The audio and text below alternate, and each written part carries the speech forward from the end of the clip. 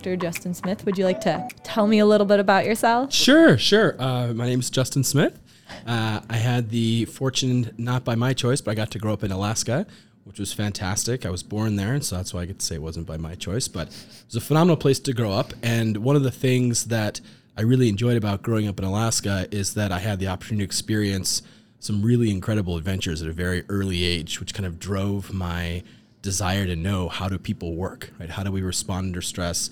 How do we think about things under stressful situations?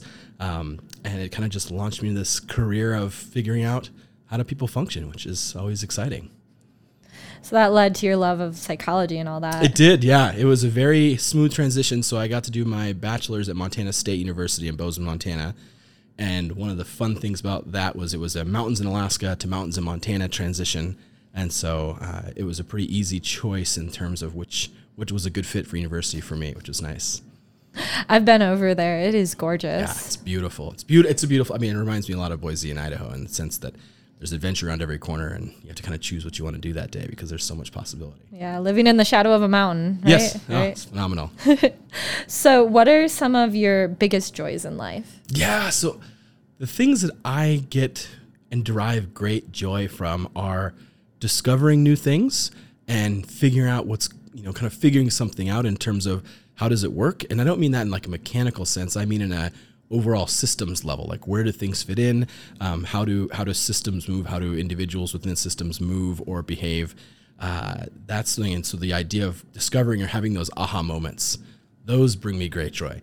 Professionally and the personal side, I love my family. I would spend every moment with my children if I could. That'd be fantastic. It'd be hard to pay the bills that way. But that's something where, people ask me what sparks joy. It's the idea of creativity and having those like, oh, that's how that works, or that's what that means. Those are moments that I think drive me to get up every morning and, seek those out. How about fears or stressors? What are some of those in your life? So fears and stressors, that's something where it's a fun question in terms of the work that I did for my PhD dissertation was based on stress and decision making. And so I work very hard to try and not be stressed out.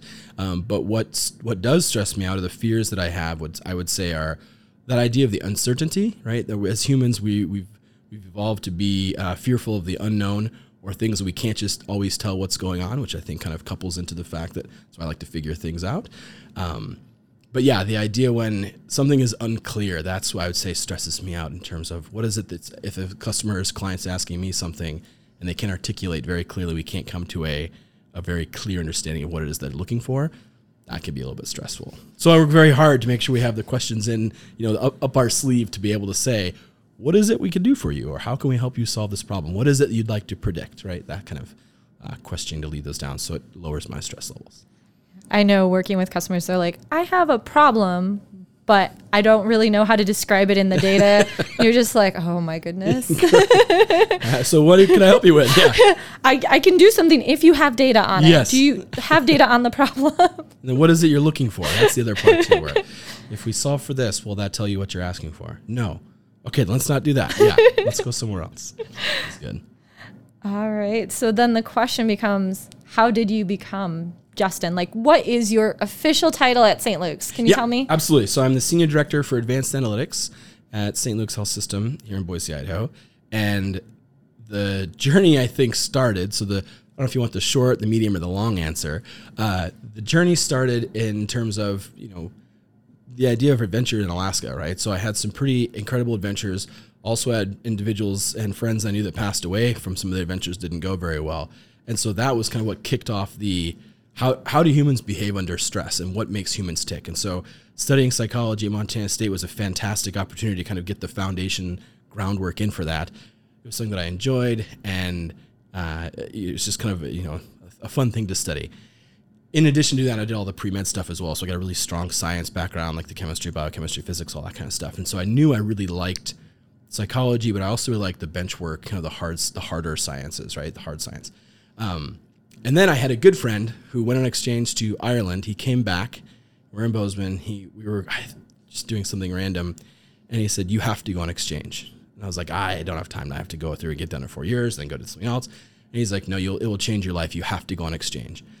And so I looked around because I'm a planner. I didn't want to miss and like essentially lose a whole year of my undergrad, mostly because I was also paying for school myself. So I found 2 places in the world that would continue along with and not derail me too much for my exchange program, because I was following his advice. His other advice was you have to go for a year. Don't do a semester. Go for the whole year. I was like, okay. So it was either Australia or Sweden.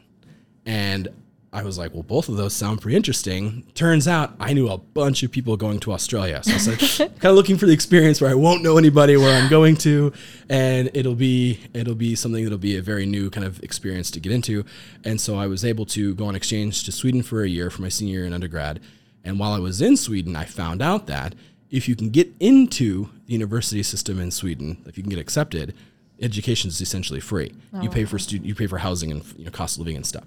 And so that kind of kicked off this spark in me of saying, this is really interesting to live, abroad, kind of being in a new culture, immersed in that. It was phenomenal. And I was greatly enjoying the experience. And I had this kind of idea of like, if I can get into the master's program in psychology there, I can continue to go for it. And through persistence, I would say immense persistence, I was able to convince them to let me come in and do that. And so I was able to do my master's in Sweden, which is phenomenal. So overall, the total time I spent there was just under 4 years. And it was a phenomenal experience. And then moved back to the United States, and I had a good friend. This is the long version, by the way, so you can edit this out if we need to. But I had a good friend who was living in South Dakota, and he said, "Don't laugh, you should move to Sioux Falls, South Dakota." Now, mind you, I've lived in very high latitude climates, so cold, mostly dark, kind of rainy. Alaska, Bozeman's beautiful, mountains, both places. Sweden was in a forest, but also high latitude. And I was like, there's no way in the world I'm moving to South Dakota. And then in this email, which I still have, I actually dug it up, he goes through in 2 paragraphs and says, you can stay with me. I'm living in my mom's rental house, so rent is nearly free. You could have my old job at the hospital system in Sioux Falls and kind of get your feet under it. And I commute down, because he was in medical school at the time. I commute down to the university, which is 50 miles away, and you could take some classes if you want. I was like, well, that sounds pretty awesome. So I have a built-in friend base, I have a place to work, and I could take some classes if I'd like to see kind of what I wanted to do at that point. So I did that, and then as I got asked to apply to a PhD program in psychology there, and the longer version, again, this is the fun part of the story, so I'm looking at to have 3 letters of recommendation. Mm-hmm. Now, mind you, I've just moved back to the United States, kind of lost touch with some of my contacts in Bozeman, so I had taken a few courses at that time, and one of the professors I was working with was a neuroscientist, Dr. Cliff Summers, phenomenal, world-famous individual in stress and research, and I remember I walked into Cliff's office, during his office hours, and I said, "Excuse me, Dr. Summers, I'd like to ask you for a letter of recommendation."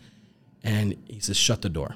He never shuts the door in his office. Yeah. And I was like, I have highly offended this individual. Something's gone completely wrong. I was like, oh no. And so I shut the door and turned, and he goes, "I don't think you should do that." I was like, oh, kind of having my dreams crushed at the moment, right? And he said, "No, I want you to be in my lab." Oh. And that was a moment where I was taking one of his courses and I was enjoying it thoroughly. And for me, it was just like, it hadn't really even crossed my mind in terms of, I didn't have the exact background to go right into neuroscience, but I had the foundation there, right? And so that was kind of the nice thing about doing all the pre-med courses in Bozeman. And so, yeah, I went through the process, applied, was accepted into his lab, and then was able to study stress and decision-making. And he was one of the individuals that absolutely shaped kind of the formation of how you think about something, how do you solve a problem, how do you come up with hypotheses, right? How do you explore data?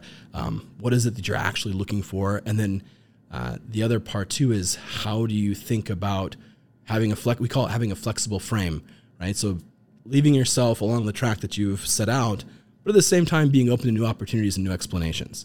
And so a lot of times the experiments we set up, we would set them up purposely, which we try and do today as well, where if our hypothesis was proven, like it worked out how we thought it was going to, fantastic. And if it didn't, it also meant something very important for us, right? So it's kind of that idea of setting it up so there wasn't ever a true failed experiment. It was like, oh, that didn't go out, but we found this out, kind of the serendipity, and trying to set ourselves up for success in that way, which was fantastic. And so transitioning out of the PhD program, graduating with that, and then longer version of the story, which I'll truncate for this portion. And we want the full full version. story? Okay, we want to know right. how you got. Okay. So the long version, the fun story, I knew who I wanted to work with for my postdoc. I was very specific with that. And It's this individual who is out of a very well-known Ivy League university on the East Coast, super hard to get in touch with. Basically, he has very few publications, but he's working with stress and decision-making at a very interesting level. I'm a little vague on purpose on a lot of this, just as a heads up. So anyways, talked to the head of the department that he was in at his university at a conference after I met this individual a couple times, the head of the department. I said, hey, do you know so-and-so? And his eyes lit up and he goes, how do you know him? I said, I don't actually know him, but I know of his work and I'd like to see if he's interested in having a postdoc at some point. He goes, give me your email address. We'll see what happens. Ooh. I was like, well, that seems weird, but okay. And so I gave my email address and thought, well, nothing will ever happen.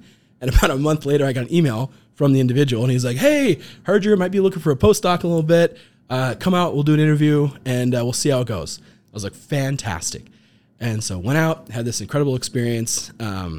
Things were going well and everything was ready to go. So I graduated in May, and then about June timeframe, I sent an email because he said, contact me in the middle of summer, we'll figure out logistics. And the other fun part is it was not funded as a traditional postdoc, meaning it wasn't coming through like an NIH or an NSF grant. And I emailed him in June. He goes, oh, I've been meaning to email you. Some things happen. Our funding's paused for a year, so we'll just pick it up in a year. And I thought, I have my first child on the way. I can't just not have a day, figure out something for a year is a little bit, terrifying. I said, okay, thank you. I'll keep you posted on my situation. Don't know if that's going to work for me or not. And that was like the end of I don't remember exactly what week it was. That was the end of the week. And then the beginning of the next week, I'm literally going to get coffee, meet some friends to kind of see, what opportunities are out there.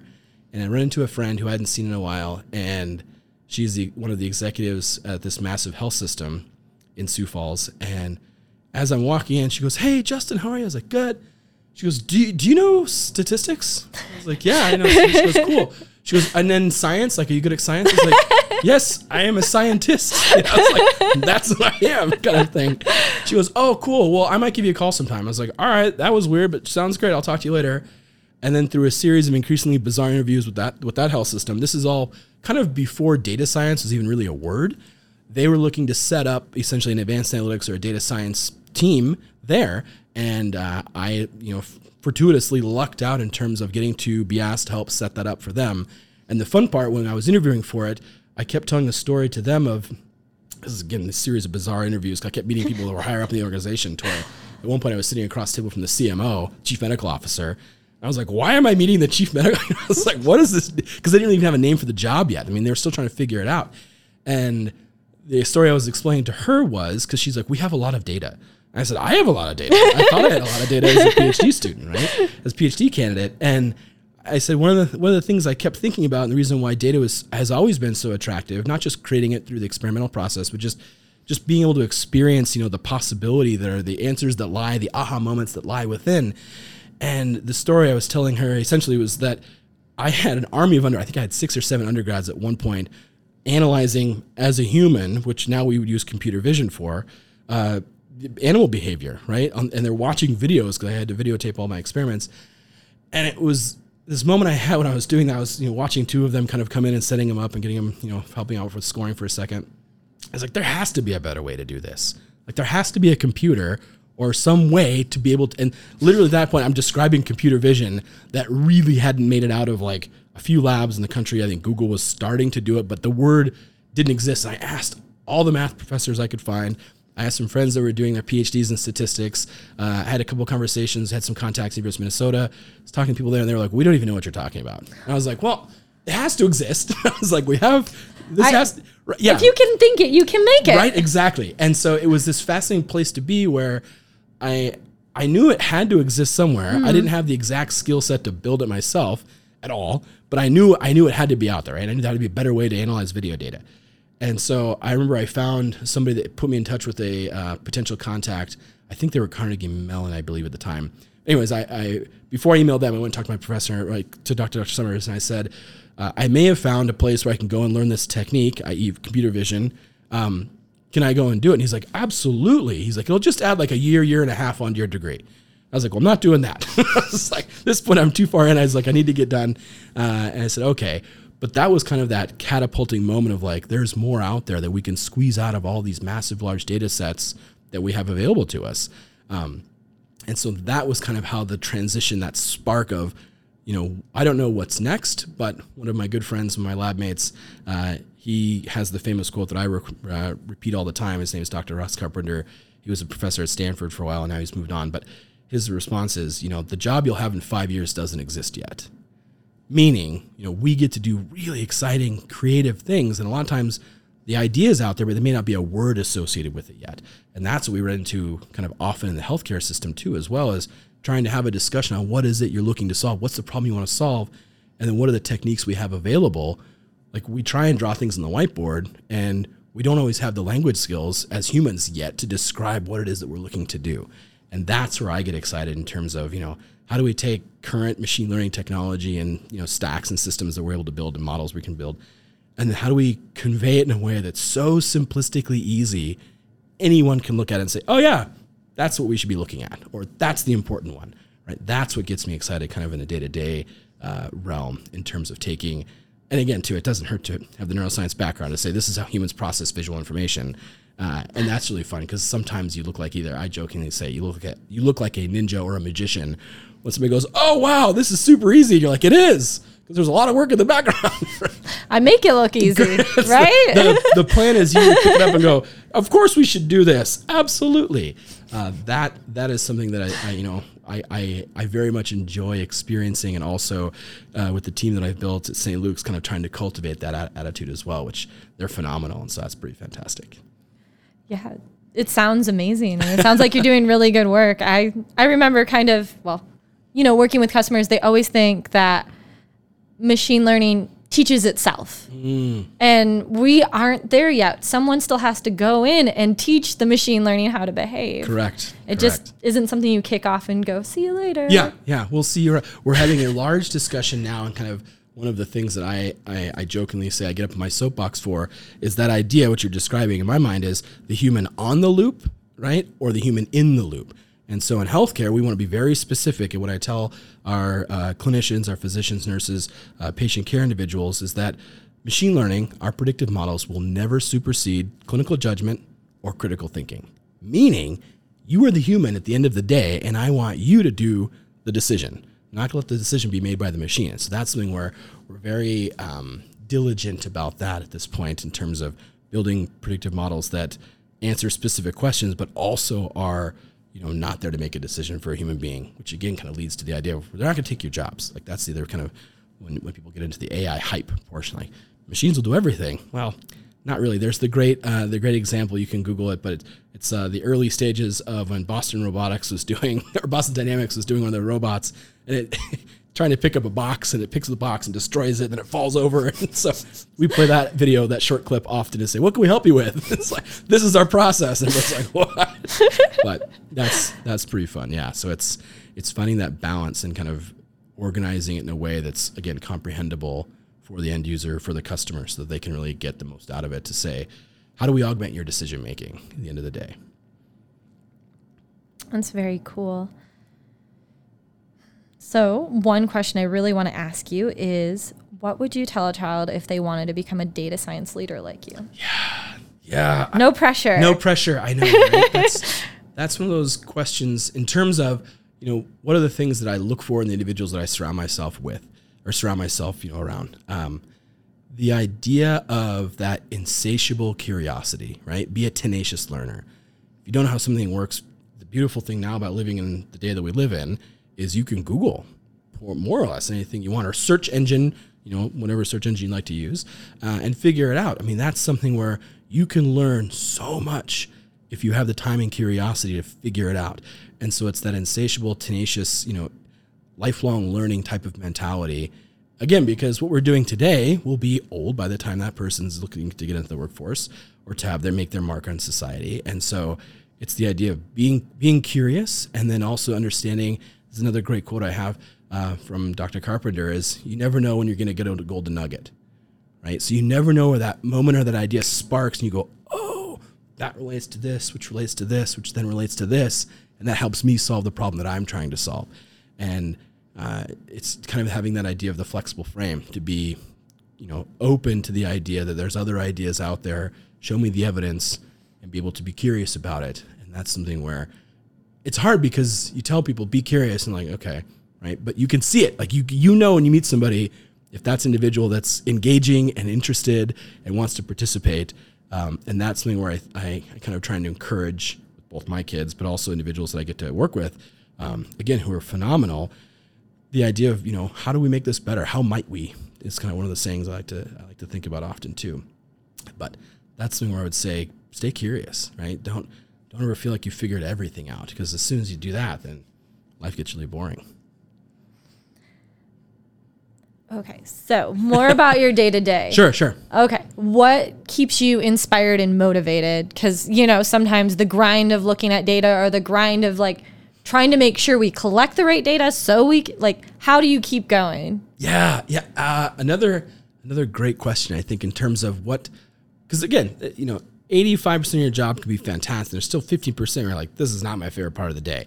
And that's okay. I think that's part of balancing life with, things that are super exciting. You can't just eat dessert for breakfast all the time.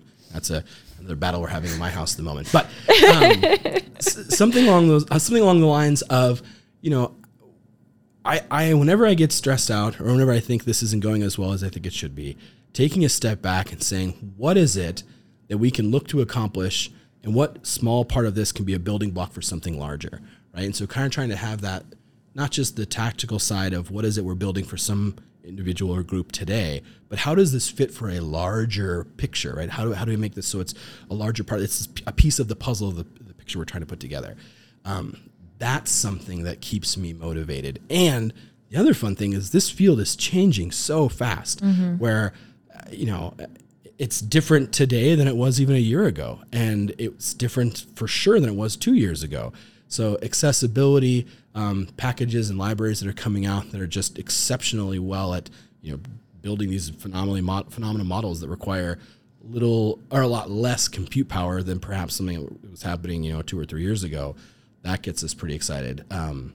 So I think just the idea of getting to work with really interesting data sets, that's super fun. And then 2, getting to solve problems and challenges where in healthcare as a field or an industry, we are still in the beginning middle phases of becoming truly technologically driven. And that's what I kind of like to remind individuals, that we just got the EMR, I'm using air quotes now, 10 to 15 years ago. So it's still a really new technology. I mean, I work with people that have done paper charts.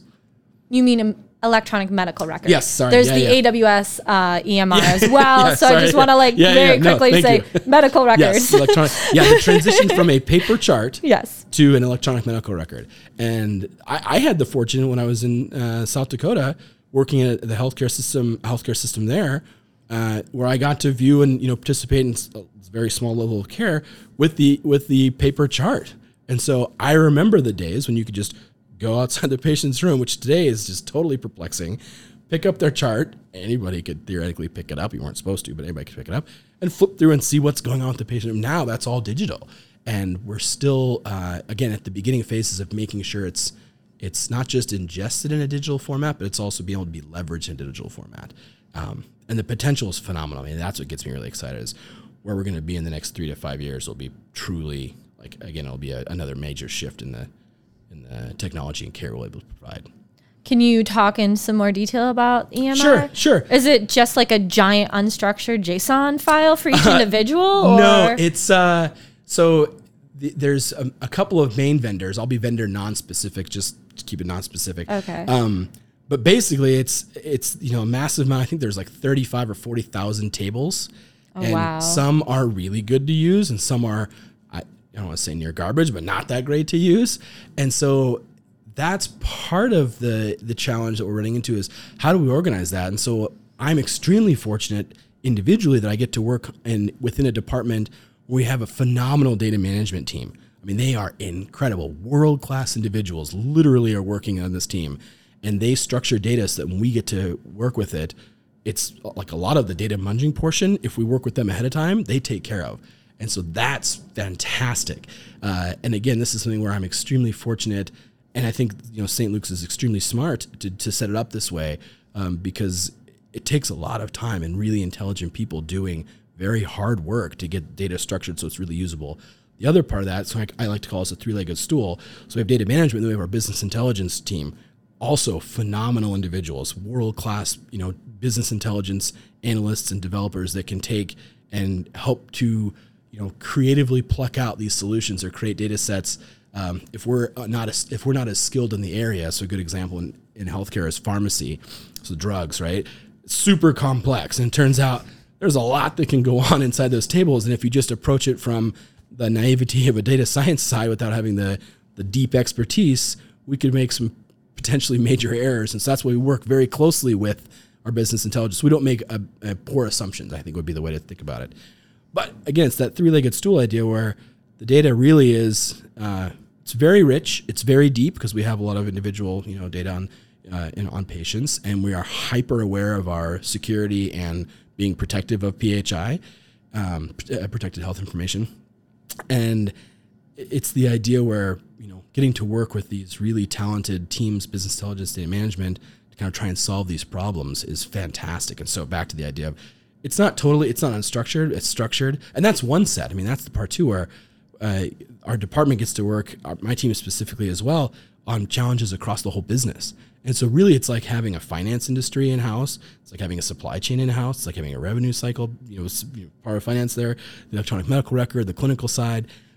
So that's also what's, again, going back to the other question I get really excited about is there's many different days where we're working on a completely different problem for a completely different group of individuals that is super fun. It's really diverse. It's not this, we're solving the same clinical problems over and over again. I mean, it's really, truly a very dynamic workplace. And so that's also really fun. Sounds like it. It's part of me is like, what does the flow of, where do your questions come from? Are they coming from physicians? Are they coming from business leaders? How does that flow? How do things end up in your lap of here's a really good problem? Or is it a data scientist being we have the data, we should be doing this? Or does it come from all? Yeah. So the short answer is yes. I'm just kidding. Yeah. We do have structure around kind of how you get to work with our team. The other hard part with this is we're a fairly small team, and we get to work on really challenging problems, but we can't work on every problem, right? Mm-hmm. So that's also part of it too. Is as I like to say, I'm happy to have a conversation, but the problems then the models that we get to help build usually have to hit the threshold of being for many individuals. Like if it's a clinical problem, it has to be able to span the whole system, or be so either financially relevant, aka very, very expensive, that if we don't get it right, it's a big deal. And so there's those kind of two main thresholds to meet in terms of what we get engaged to work on. That being said, right, I always let my team know, hey, if you have 15, 20, 30 minutes that you're waiting for something to run, or a meeting ended early, go exploring. That's where the cool things can happen, right? So think about it. And I try and build in that flexible frame of, well, working in this for finance, but I was thinking about the heart issue problem we were working on a couple weeks ago. And is there a relationship, or, is there something that we're seeing in the EMR that nobody's recognized before? COVID was a fantastic endeavor, and we don't know anything about this disease. Mm-hmm. And so we did a lot of data mining at scale very quickly, as did everybody in the country. 2020, March 2020 is, what does this look like? Who's testing positive? What does this disease even look like? That type of work. And so I would say usually when we get engaged, it's by either a clinical leader or an executive that says this is something I need help with, and we get to help them with their problems. So, yeah. Who would you identify as a mentor for you, and why? Yes. Again, great question. So the mentors that I've been extremely fortunate to have, they come in a different varieties, but kind of the theme that goes through the mentors that I've had is the individuals that I look up to, or I believe have qualities to aspire to, right? And that means that they're doing something extremely well. They are champions or hegemons in their field, right? These are individuals that, again, I'm happy to say you can reach. If I reach out to them on LinkedIn, I know they come back. I have their cell phone numbers now, but it's just that they're able to provide a different perspective. And the other thing that I look for in a mentor is somebody that'll cut it to you straight. Right? Where am I doing well? Where am I not doing? What are my gaps? Right? Because you know what you're good at, but it's where can I improve, or what do you see are a skill set that I should look at building for the future state of where I want to go. Those are things where the mentors that I've had have been phenomenal in that space. And they're doing very exciting things. And what I would say for individuals that are looking for mentors is it never hurts to ask. The worst thing they could say is no, right? And that's something where once you kind of have that mentality, it really opens the doors, because again, you want to be specific and diligent in, who you kind of seek out to have a mentor-mentee relationship with. But at the same time, go big. I mean, it never hurts, right? That's the other part. And it doesn't have to be somebody that's famous or somebody that's, very well known for something. It can be somebody that you look up to, that you see, how do they get to where they are, and what are the things that they're doing to make them successful? And then how can they help, guide your path as well? And that's something where I work and think about, how do we open the doors to people behind me? Because people open doors for me, right? I absolutely know that. And how do I help, not just open those, but kick and blow down those doors to people that are coming behind me that are super talented? And how do we get them into this space? How do we make sure they're supported and resourced and engaged in problems that need to be solved? Because turns out there's lots of things that we can solve. Just need the right data. That's exactly it. Absolutely. Absolutely. I had one other point, but I can't remember what it is now. So that's fine by me. So speaking about being a mentor and everything, how do you define success? Yes, I speak about that often. I think about it often. And success is something that you have to define for yourself, right? There's there's been research now that's shown once you cross a certain threshold for financial income, you don't get any happier, right? So I think that's pretty clear at this point, is that we know empirically now through data that money does not equal happiness. Yep. But at the same time, you want to make sure that you choose and follow your abilities, if that makes sense, like the things that you're good at, and try and choose a career path that supports those. I'm not very good at all at drawing, right? So I know I could not be a visual artist and support my family. Like, that would be a horrible career choice. Do I enjoy it? Yes, but I'm not good at it at all. And so when I would say defining success, it's the idea of what brings you joy, and also what's something that's sustainable that you can do, right? I think that's something where a lot of individuals that I've talked to that were phenomenal athletes, like Olympians, or people that have done these incredible things by their early to mid 20s, they have a lot of struggle with that. They have to try and figure out, okay, now what do I do? I'm known for this. I'm world famous for X, Y, or Z, but now I'm going to go and be an accountant, right? And they're like, what do you do with that? And so that's the idea of kind of choosing a career or passions that you're interested in, that you can be successful, that you have some talent kind of to be involved in. So for me, what defines success is the idea of leaving it better than I found it. Right? Helping those individuals that sometimes just need a little, volunteering or mentoring, or helping somebody that you could see them on the cusp of doing something that's super phenomenal. They just need a little bit of bump. That's really fun. And then also, again, solving really important problems and having somebody that goes, having the shareable aha moment with somebody. That to me defines success. Where we look at something together and they go, oh, and that little light bulb turns on. Yes. And it's so much fun. And it's this ethereal moment that kind of chase, or I chase often, and then when it happens, you're like, all the hard work to get here was worth it, because to have that other individual say, oh, I get it now, this is it, and you go, great, what's next, right? And that's really fun. So what is a piece of information you would want to tell your grandkids that would help shape them into adults? That's a really tough question. That's a good question. I think for my grandkids, it would be the idea of being curious, right? Understanding that, having that curiosity, and it's a mindset, to be completely honest. It's the idea of waking up and saying, I don't know what today's going to hold, but I'm going to have a positive attitude through it. And then also, and this is the part where it's a little more pointed, but it's the tenacity to not quit, right? And so I was joking with some individuals recently, some MD medical doctor friends of mine, and they were like, what, we were joking. They were like, what's your deal? And I was like, no. The thing with the PhD means we just don't quit. Like, literally, we don't quit. We have to see it through. We have to get it done. And it's at, massive expense to ourselves to dedicate to science and to just really figure out, and, it's this really arduous process. I don't recommend it unless you have to. And it's one of those things where, like, a lot of people ask me, should I do this? Should I do the degree or not? And it's like, do you have to do it? Like, it's that level of commitment. to be able to do a PhD in something like neuroscience, physics, chemistry, because it's completely absorbing. But that would be what I'd say, to a grandchild, would be the idea of stay curious, stay tenacious, and then also once you figure out what it is that gives you that kind of aha moment, or what it is that you think is make you feel successful, chase that down. So really quickly, one thing I learned in grad school was PhD actually stands for piled high and deep. Yes. So every time someone says PhD, I'm like, piled high, yeah. Yep. Piled higher and deeper is also yep. New acronyms. Okay, so kind of thinking about your vision for medical and data science. Yeah. What's the biggest thing that you think they will accomplish within the next 5 years in medical data science? Sure. So this is a fun question too, because it's sort of what am I starting to see the sparkles of right now, right? Mm-hmm. It's like, what is it that's kind of, the glimmers are starting to show up across not just St. Luke's health system, but other health systems as well, kind of the industry.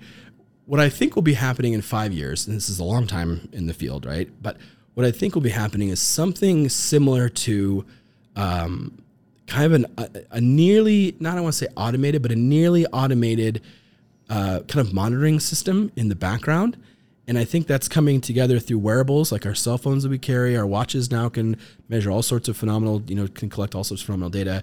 But also when there's a patient who's an inpatient, right? We have, if unfortunately you're in the ICU, the intensive care unit, you're hooked up to all sorts of monitors, as we get these almost second by second feedback loops that we can set up theoretically. But I think what we'll see in 5 years is this idea where you'll have your human, right, who will be always the expert, taking care of you and providing care and making those very, very clear, critical decisions. But in the background, I think we're starting to see, we're setting some up now, these monitoring algorithms that will be able to predict certain things happening in the future. Mm-hmm. A good example is predicting sepsis, so a bacterial infection in your blood. Super dangerous, right? Yeah. It's not good at all. And so we have the start of the process of beginning to predict sepsis in humans when they're inside the hospital. Mm-hmm. And it's pretty phenomenal because in sepsis, minutes count. Like literally minutes are the faster you can get to a patient and start a sepsis protocol or treating them for the disease, for the infection, the higher the greater chances of their survival. And so that's something where, just to use sepsis as an example, that's one that maybe hundreds or thousands of algorithms running in the background, because we have the compute power to do it and the data has already been kind of aggregated. That's why I say we're still in the early phases of getting the electronic medical record. Say we've had it for 10 to 15 years, but where it's a really solid data set is a lot smaller number of years, just because it's getting set up, everything's getting munged together.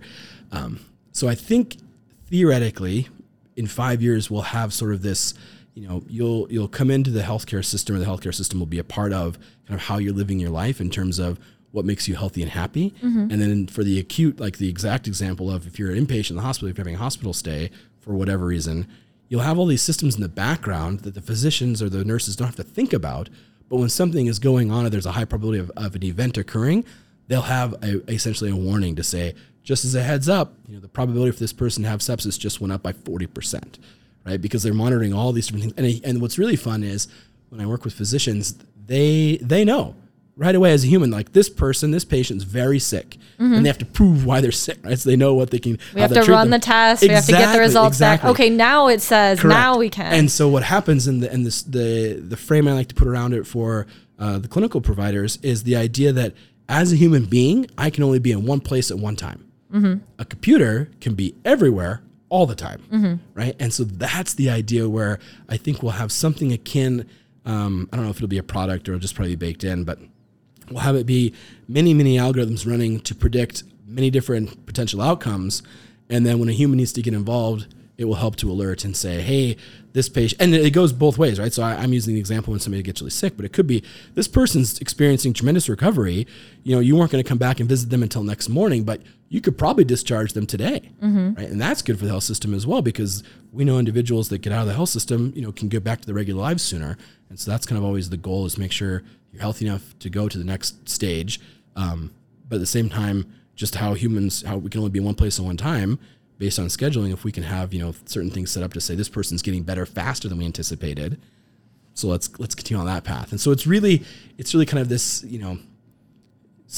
extremely sensitive / sophisticated monitoring that, if done well, won't be intrusive. It'll just kind of be in the background, but a technology that will hopefully be able to catch and then intervene and set up interventions for those individuals going kind of both ways in the health spectrum. So what do you think some of the biggest like roadblocks to that are? So there might be a few. There might be a few, maybe more than one. I think the biggest roadblocks right now are data number one, right? So it's getting everything organized. That's something we're working very hard, and I think we're getting very much. We're getting better at it every day. So I think eventually that will be streamlined, and then the other roadblock will probably be the infrastructure portion, but that's something you can solve. Human adoption, I think, but that's also something we can solve in terms of if you have a smart speaker in your house, you don't think anything about it anymore. It's just part of your life, right? So it'll be something kind of along those lines.